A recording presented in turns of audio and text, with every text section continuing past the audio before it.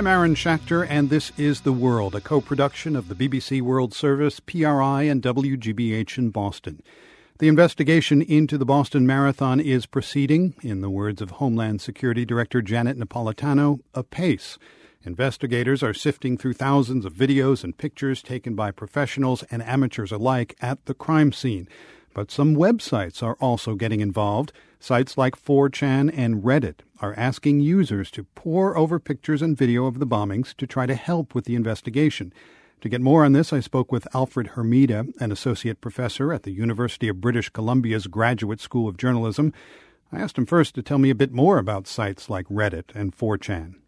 Think of it like online collectives of people who are usually very tech-savvy. Quite often they tend to be male. They are usually younger, and they have an interest in all sorts of things that are going on.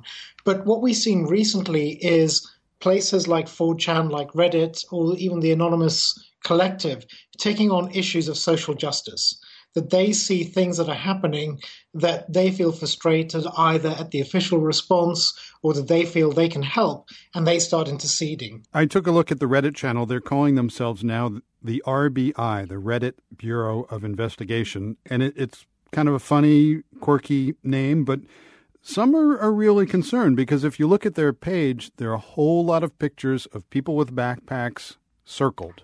It creates suspects out of people who were just watching the race. It really depends on how you view this. When you look at something like Reddit, what's happening is a conversation, a discussion. It's like being a fly on the wall in the newsroom or in a police office, and you're listening to that discussion. So look at it less like they're publishing information and more like they're discussing information.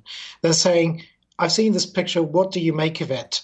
And collaboratively working together, trying to identify what's going on and figure out what's happening there. They're trying to provide information for the FBI. That sounds helpful. It sounds benign, and yet pictures that these groups have put together were on the cover of the New York Post, or at least the online version of the New York Post. Certainly seems like it may have made suspects out of a couple of guys. But then think about who made the decision to post it on a mainstream media outlet. What happens is that picture is then taken out of context. What's happening there is that somebody may post a picture saying, what do you make of this? And asking the collective to bring their brains together and saying, let's try to figure out what's going on here. The problem becomes is when you take that image out of context and you then publish it saying, Reddit says this is a suspect. That's not what the Reddit users are saying. What they're saying is we're trying to help in whatever way we can.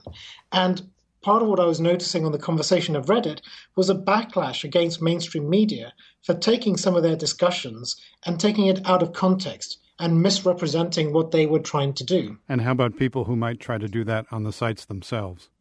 This is what's really interesting when you look at these discussions. When somebody tries to do that and, say, engage in, say, racial profiling or try to make allegations for which there's very little evidence, there's a real backlash from the community, and often quite a vicious one. What tends to happen is you get this very self-correcting mechanism taking place when others jump in and tell that person to shut up, tell them not to spread this information.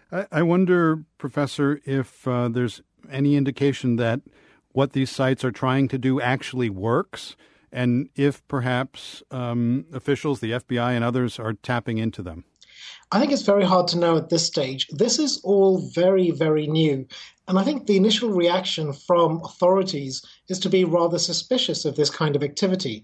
After all, we're used to a world where police investigate and we watch from the outside and expect them to tell us what are the results of that investigation.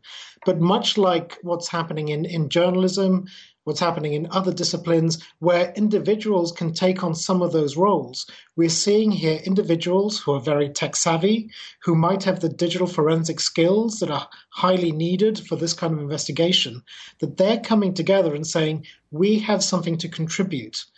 The big issue really is how do you channel that? And in some ways, the authorities don't have a way of channeling the discussions happening on Reddit, don't have a way of channeling the expertise of some of these people who might be able to actually help with identifying what's happening in some pictures, help the police deal with the massive information.